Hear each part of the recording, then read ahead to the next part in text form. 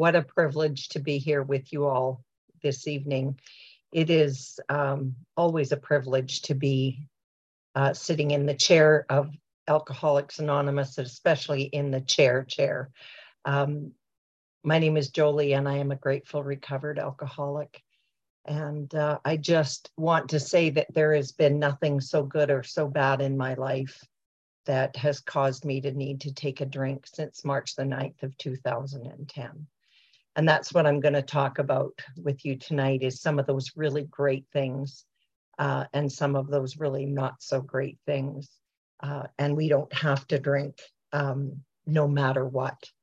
That's the beauty of Alcoholics Anonymous, is, it doesn't matter what's happening. If we're connected to our higher power, if we're connected to the program, nothing can cause me to take a drink, but nothing can stop me if I'm not connected. The greatest reward in Alcoholics Anonymous is, that miracle that we must not miss. And that is the miracle of passing on the message of hope and recovery, and to watch people recover is definitely a bright spot in my life. I have a sponsor. She knows that she's my sponsor because I talk to her regularly. I have the privilege of sponsoring women, and the women that I sponsor also sponsor women and men. And the beauty of the whole sponsorship thing is it really is what saves lives. And there's really 3 S's, I believe, that save our life.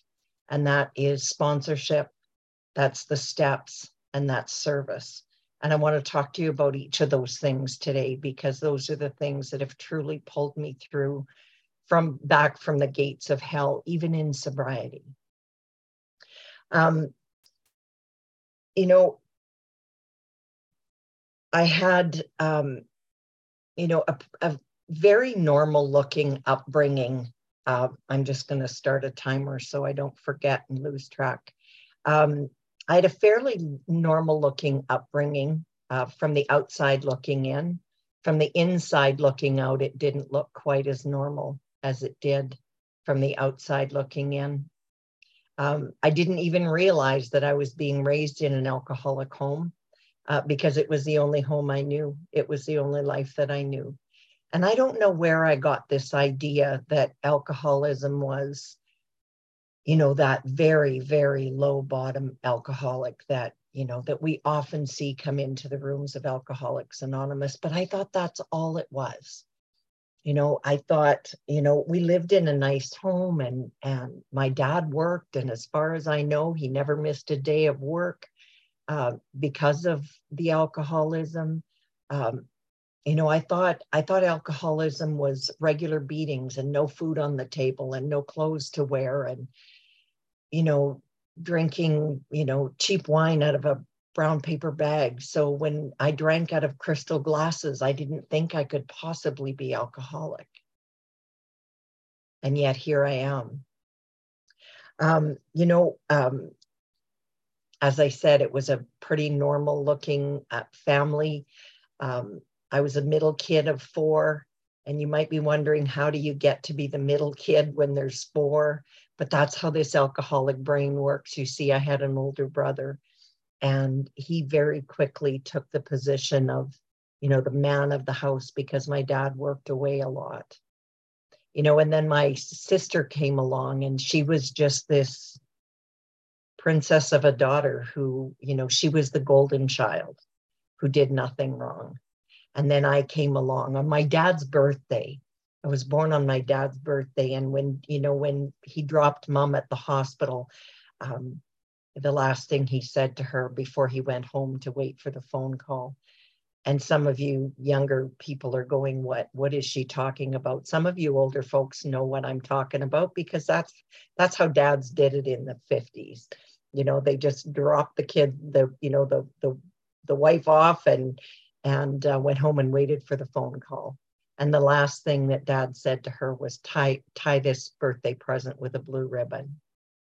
So right out the chute, I felt like I was a failure to my dad. And he truly was my hero. And I loved him with every fiber of my being. And I did whatever I could to please my dad.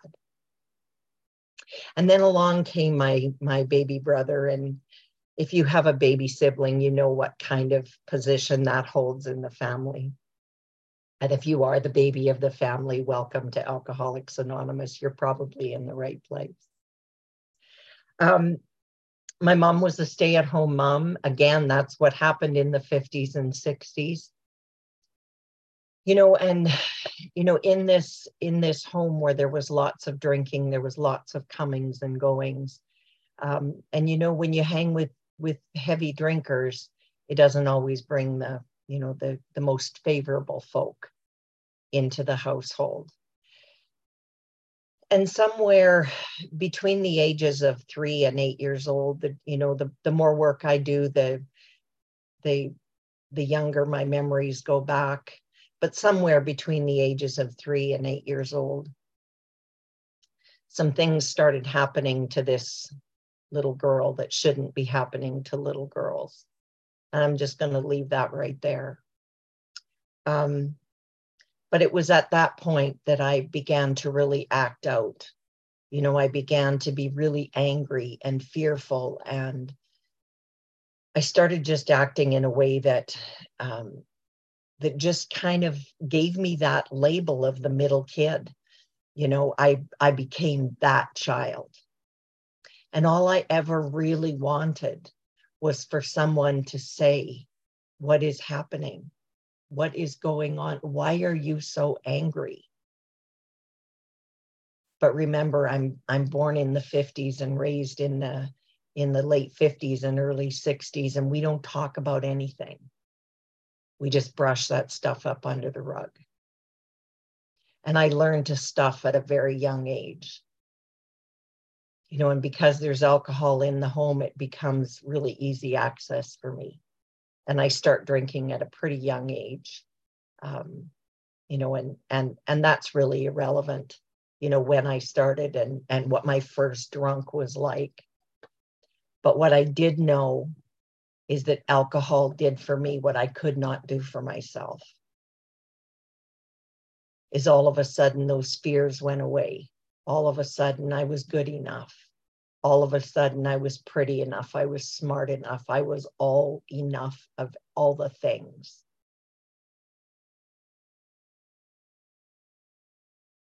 So I continued. And I drank a lot through my teen years. And high school became very much on the back burner for me. And, in and about the 10th grade, I was in my math class, and my math teacher had explained something, and I had no idea what he was talking about. See, I'm numerically dyslexic, and I don't know that until I'm 45 years old. I'm finally diagnosed with numeric dyslexia, and I just go through my life thinking I'm stupid because that's how I'm labeled. And in the 10th grade, when I raised my hand and I asked the teacher a question, and he says, "You're Dan and Donna's sister, aren't you?" And I just light up because all I've ever wanted is someone to notice me. And he promptly says, "There must have not been any brains left by the time you came along." And I promptly tell him what he can do with a personal part of his own anatomy. And I get an early buyout out of high school at that point, because I don't know what high school is like now, but in the 70s, that is highly frowned upon. So at 16 years old, I'm out of high school, and I moved to Winnipeg, and I meet the love of my life at 16 years old, and at 17 years old, I'm engaged. And we want to get married immediately because that's what alcoholics do. We fall in love and we want everything immediately. Just like the the big book talks about why we drink, knowing that it's injurious, but I want that sense of ease and comfort, and I want it immediately. And it comes at once by taking a few drinks. You know what? So I want everything like that. So I want to marry the love of my life at 17 years old. And my dad sits me down and he said, Jolie, do you really want me to have to sign your marriage certificate? He said, because you aren't even of legal age. And I went, oh, no, I don't want that. So we waited till I was 18, another whole 6 months, and we got married, and by God's grace and his love and tolerance, we are still married. Coming 48 years we've been together, and I take zero credit for that. It is all his love and tolerance that has got us through that. And I would love to say that every year of marriage has been sunshine and lollipops, and it has not. But in our early marriage, we were blessed rather quickly with 3 beautiful children. And, I didn't really want to, drink while my kids were being raised. I saw what that did to me and the people that brought into our home, and I wanted to be a better mom. But do not kid yourself, because when the opportunity presented itself, and if my mom and dad took the kids for the weekend, or Nick's folks took the kids for the weekend, I promise you the drink was on. And I would drink as long as I could and as hard as I could. And then the kids would, shake me back into my reality. And then sometime around when the kids were teens, my dad died very, very suddenly in 1989, just a couple of weeks after Christmas in that year. And I was devastated. See, I never had a relationship with my mom. But I, like I said, my dad was my hero, and I loved him with every fiber of my being, and he was gone. He was the glue that held me together. And at that point, I saw my mom and my oldest brother spiral out of control with their alcoholism. And I made a decision that I was never going to be that. And I quit drinking. And I think it was somewhere, how the big book talks about that certain type of hard drinker, that given, the right reasons can stop drinking. I'm somewhere between that guy and the carpet slippers guy, where, I went that stretch of time without drinking at all, because I wanted to be a better mom. I wanted to be a better example to my children than my parents had been to me. But I promise you, I had all the isms. So I was just in a state of sobriety. I was not in recovery. And at probably 7 or 8 years later, my kids were kind of grown and moving away from the home, and I had a severe accident, and the doctor told me I would never go back to my career, which was doing hair. He says, you'll never stand again. I broke all the connecting bones in my foot, broke my foot right away from my leg, essentially. Separated my shoulder, broke my collarbone. I was a hot mess. And I spent 6 weeks in traction and 6 weeks, or 6 months rather, in a wheelchair. And I said, watch me. Just watch me. And I wheeled myself into, I don't know, I don't know what caused me to do it, but I wheeled myself into the high school in the city we were living in. And I said, I think that I should teach your cosmetology department. And they said, well, first of all, we're not hiring. And second of all, we have a teacher. And I said, well, perhaps I should be her assistant. I had no qualifications. They weren't hiring. But that's the kind of chutzpah I had. I just thought I would go in there and state my case, and they hired me. I still maintain it was probably because they had a handicap parking stall that wasn't being used, so they decided to give it to me. It was just craziness. But I'll tell you what happened is I found a passion that I didn't know was inside of me. And it happened because I'm teaching and I have students that are paying attention, that are listening to me. And remember that little girl, that 3 to 8-year-old little girl, that all I ever wanted was someone to hear me, someone to listen to me. And I had me an audience. Now, they had no choice. They were students and I was the TA and they had to listen to me. But it ignited something in me. And this is how I roll. Immediately, you know, I jumped into college and I took some teaching training and I became a teacher because that's how I roll. You know, it was probably should have been about a 4-year program and I got it done in 2 years because I'm a get it done kind of girl.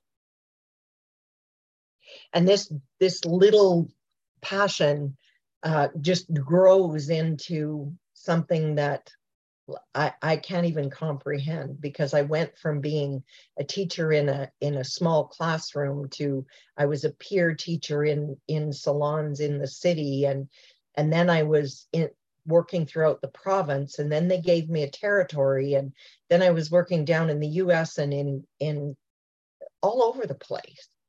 And I don't say that because I think I'm any big deal. It's just that's how things snowballed for me. And somewhere in that process, drinking becomes socially acceptable for me again. And that's where, you know, it talks about the big book. Somewhere we crossed that line. And that's when it happened. Somewhere in there, I crossed the line. And I don't know when it happened, and it doesn't matter when it happened.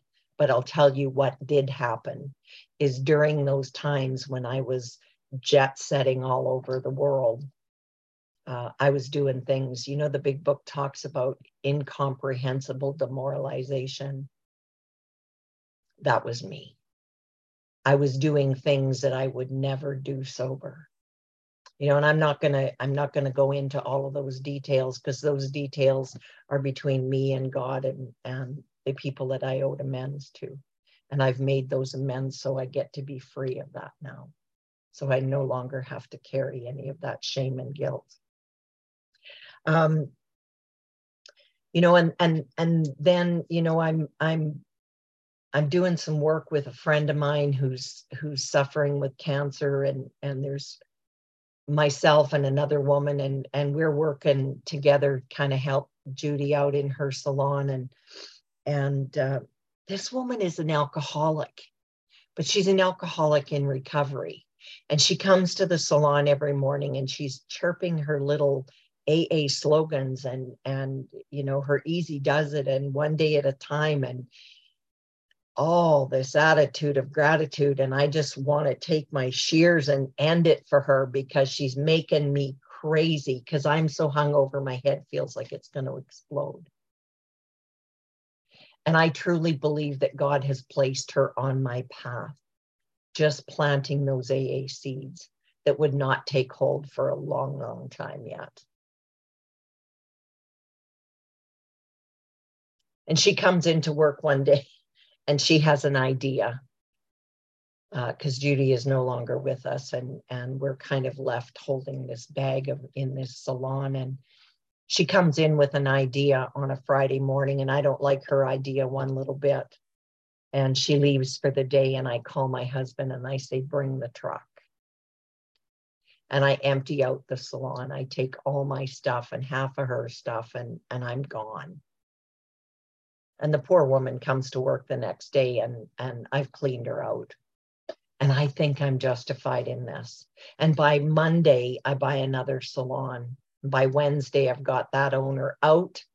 I'm renovating. And by the following Tuesday, I'm open for business. See, that's how I roll. I get things done. And I have that salon for a couple of years, and it is magic because now I can book my drinking appointments all around the time I need to drink. So all my customers that like to have a glass of wine while they get their hair done get strategically booked so I can drink the way I need to drink. And then fast forward about 3 years and we move off to another city, and my husband is transferred, and I immediately find my people. Don't we? We find our drinking friends. And we become, an inseparable pair, her and I. And we drink like fools. And we talk about how we might be alcoholic, and how maybe we do drink too much. But we're not hurting anybody, maybe ourselves. And this is the insanity that the big book talks about. Because you see, we sit and we drink like this, and then I pour myself into my vehicle and I drive home in a complete blackout. And I have no idea when I wake up in the morning or when I come to out of this blackout where my vehicle is. And, and I do that walk of shame to the window to see if the car is there. And it's there. And then I walk out to the vehicle praying all the way there that God, please don't let there be any blood or hair or scratches or bumps or, anything that I've dragged underneath my vehicle. And I promise I'll never do it again. And I mean it with every fiber of my being.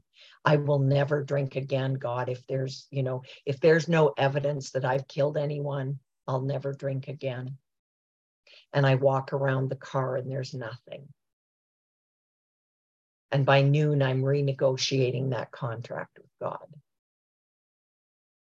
because the obsession has taken over one more time and I need to drink. And this carries on for another couple of years, and we eventually come back to Winnipeg, and our first Christmas back here in Winnipeg, and our youngest son comes home. Actually, all of our kids are home for Christmas, and it's absolutely clear, that our youngest son has got a real problem with drugs and alcohol. And here's the insanity. I've got a drink in one hand and I'm wagging my finger at him with the other, saying, get it together, kid. And we send him off to treatment facilities, and, we do whatever a parent can do. And it's a promise we made to him, no matter what, as long as you are searching for recovery, we will be there for you.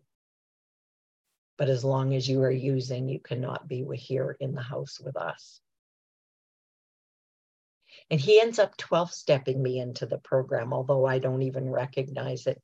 But he leaves his big book out and, just all marked up like that with little arrows and, that's like, put your stuff away. Don't leave your crap laying around the house. And I have no idea what he's doing, because he's the first person in our family that's ever sought recovery. And then one day, I come home and this little flyer right here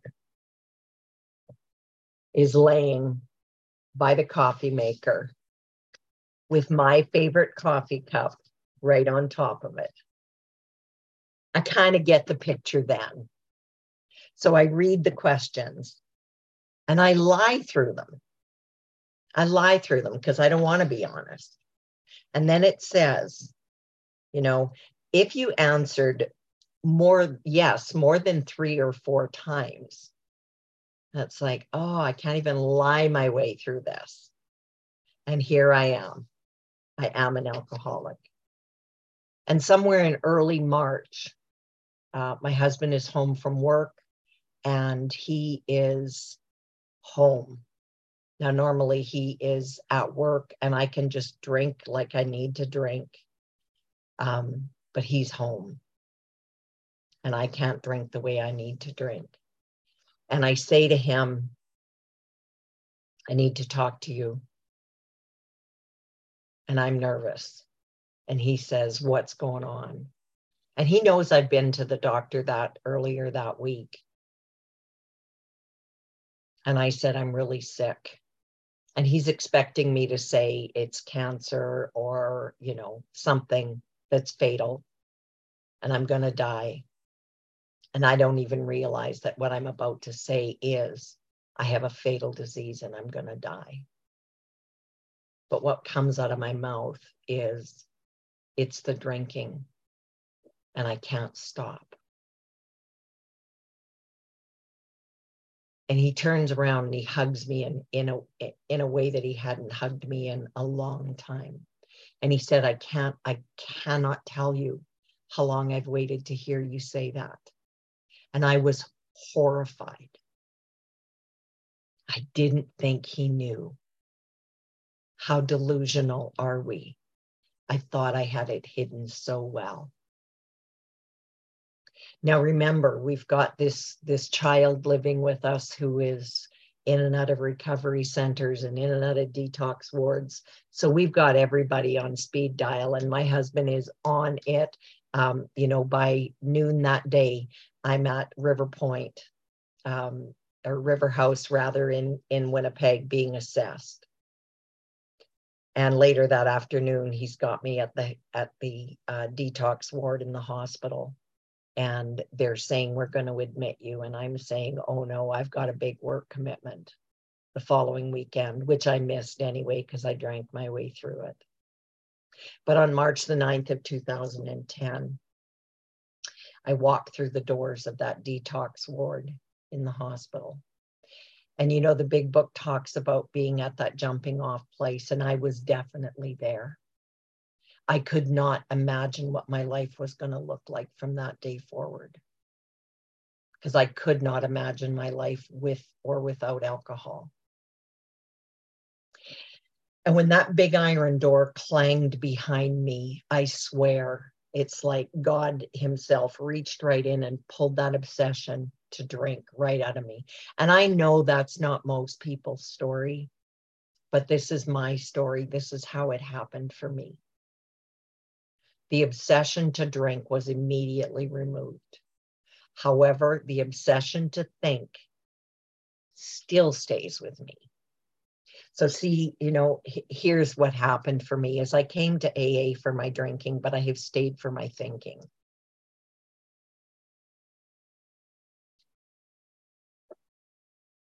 And that was on a Tuesday morning. And on Friday, this is the first piece of service that I want to talk about. See, a couple from my home group, the St. Vital group in Winnipeg, brought a meeting of Alcoholics Anonymous to that detox ward. And they shared a message. This is my first day of clarity. I'm sure we had other meetings earlier in the week, but my brain was so befogged, I didn't hear a word. But that Friday night, I don't know what she said, but I looked at this woman and I thought, that's what I want. It was almost like an aura about her that I went, that's what I'm after. And I followed her to the St. Vital group, and you all were telling me I needed a sponsor. I didn't know why. They had told me in the detox ward to get a home group and get a sponsor, and I had no idea what that meant. But when I saw her, I asked her if she would be my sponsor, and she said yes, absolutely. And we started working through the big book, and we started working through the steps. And for me, step one was absolutely a no-brainer. I knew I was powerless over alcohol. I knew that my life was unmanageable by my husband, my kids, by my job, by everybody else but me. Later, I come to realize that the unmanageability is all on me. But it takes a while. It took a while for me to sort that out.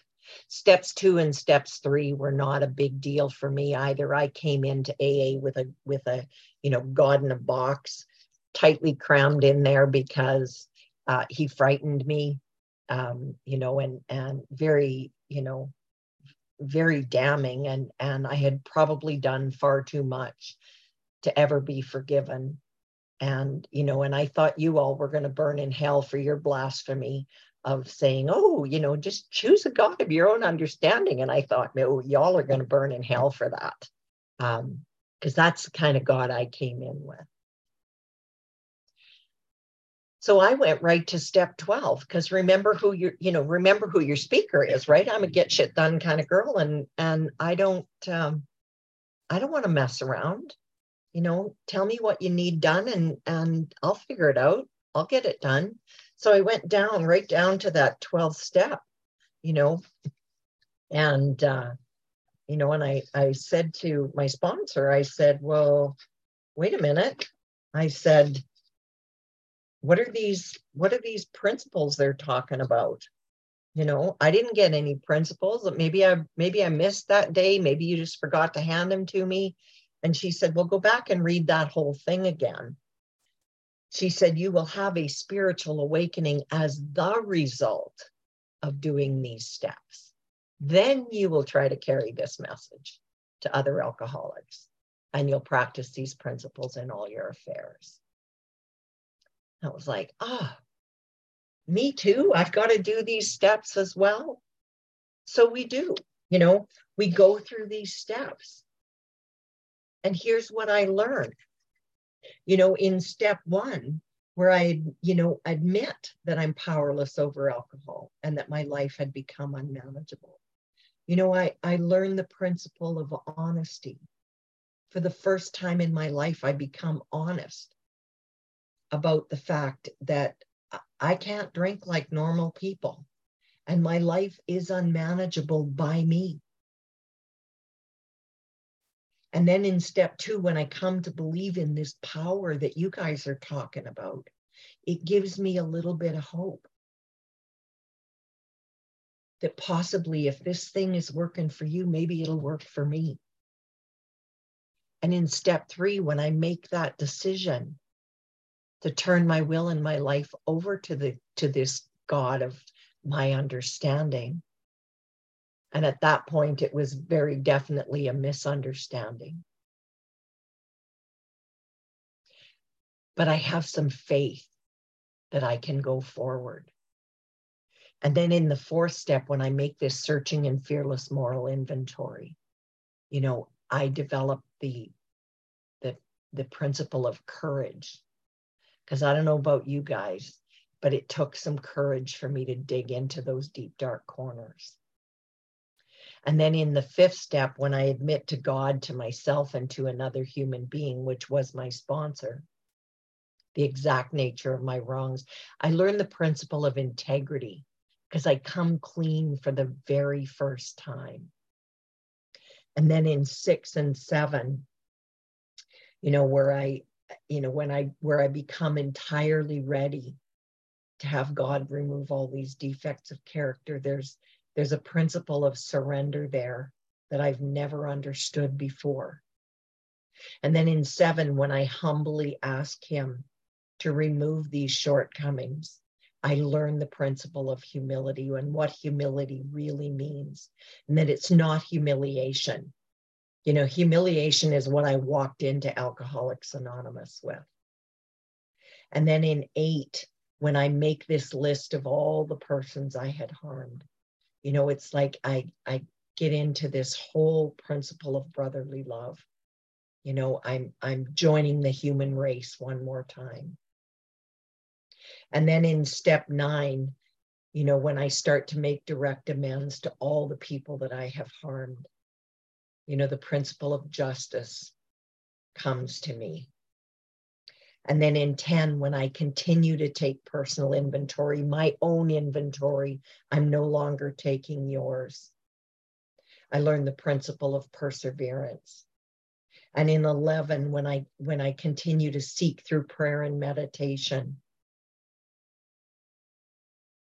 to improve my conscious contact with God. Improve it means I'm growing it. So I'm growing my spirituality in 11. And in 12, I've had that spiritual experience as the result of doing these steps. And now I get to carry the message to other alcoholics and to practice these principles in all of my affairs. So not just in the rooms of Alcoholics Anonymous, but in my life with my family, in my life in the workplace, in my life in the grocery store. When somebody is just taking too long at the till, I get to practice these principles in all of my affairs. When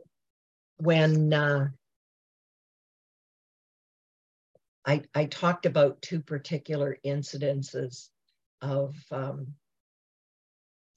service that I wanted to talk about, and the other one was one when I met my first sponsor, and the second time was when I was about 4.5 years sober. Somebody called me and asked me if I would host someone that was coming into town for our Keystone conference. And I had no idea what that meant. But what I did know is when you're asked to do something in Alcoholics Anonymous, the answer is always, when and where, so they just said, well, just pick this woman up. She's flying in. She's one of our speakers. And could you meet her at the airport? And I do. And we hang out for the weekend and we become friends on Facebook, and I listen to her story and I think, oh man, I don't know how you do it. That's a tough life that you've lived through.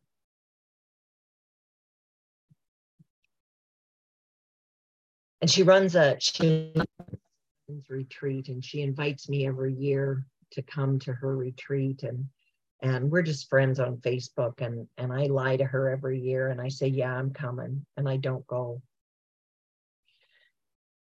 And, I really thought that, that my life was going to be sunshine and lollipops when I sobered up, because even in sobriety, I'm delusional.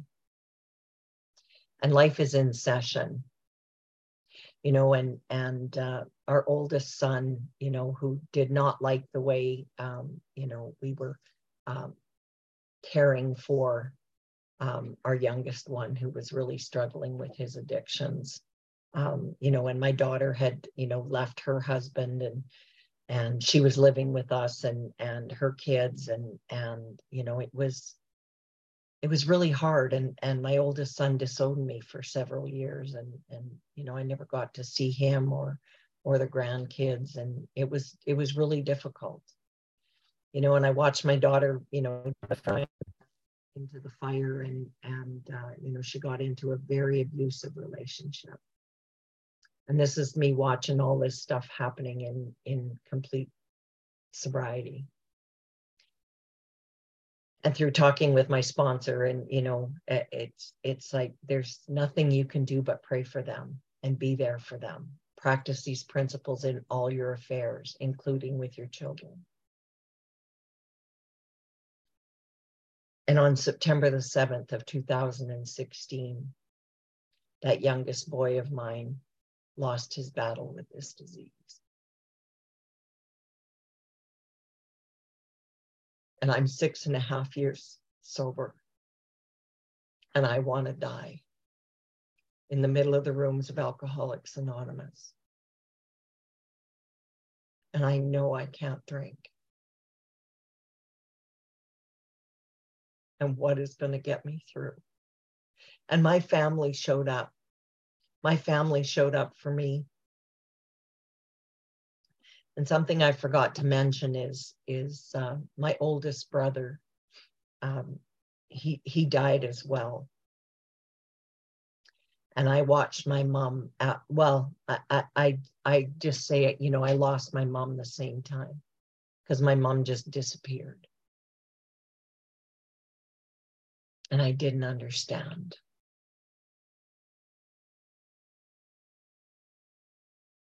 And I had made amends with my mom. But I just didn't understand. And when she came to the house after Nicholas had passed, all she said to me is she hugged me and she said, Jolie, I know. And I finally said to her, I said, Mama, now I know. I knew the kind of pain that she was going through. But see, she didn't have a program, and I did. And my family left. But you know who never left? You guys. You guys stayed with me. You guys brought me meetings when I couldn't get out of bed. You brought me food when I couldn't cook for myself. You literally held me up through all of it. And you know that woman that I hosted? She's my first online friend that messaged me. You see, because her story all of a sudden was my story. See, she had lost a daughter, and now I knew. And 6 short months later, actually 7, it was Mother's Day weekend, my first Mother's Day without my son. And my mom is laying in the hospital, dying. And I promise you, I was having a conversation with the God of my understanding. And it went something like this. How dare you? The worst Mother's Day of my life, and you are taking my mother. See, because I'm alcoholic and I'm in pain. And I make everything about me. See, I'm not thinking about my aunts and uncles who are losing their oldest sibling. I'm not thinking about my grandchildren who are losing their last grandparent.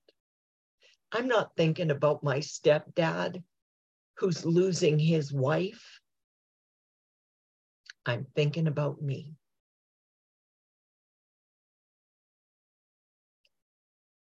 My son died alone. And that was the hardest thing for me to get over. Because I've always said no one should ever die alone. And let me tell you about the God of my understanding. Let me tell you the gifts that I got that weekend. My mother spoke from her deathbed. She talked about my dad being there. She talked about her mother coming there. She talked about an auntie that was there. And on Mother's Day morning, she said to me, Jolie, you're never going to guess who came to visit me this morning. And I said, nope, I probably won't, Mom. Who was here? And she said, Nicholas came to visit me. She said, Jolie, he looks so good. She said, he looks better than he's looked in years. And I knew in that moment that he did not die alone. I knew that my dad had come for him. His other grandma and grandpa had come for him.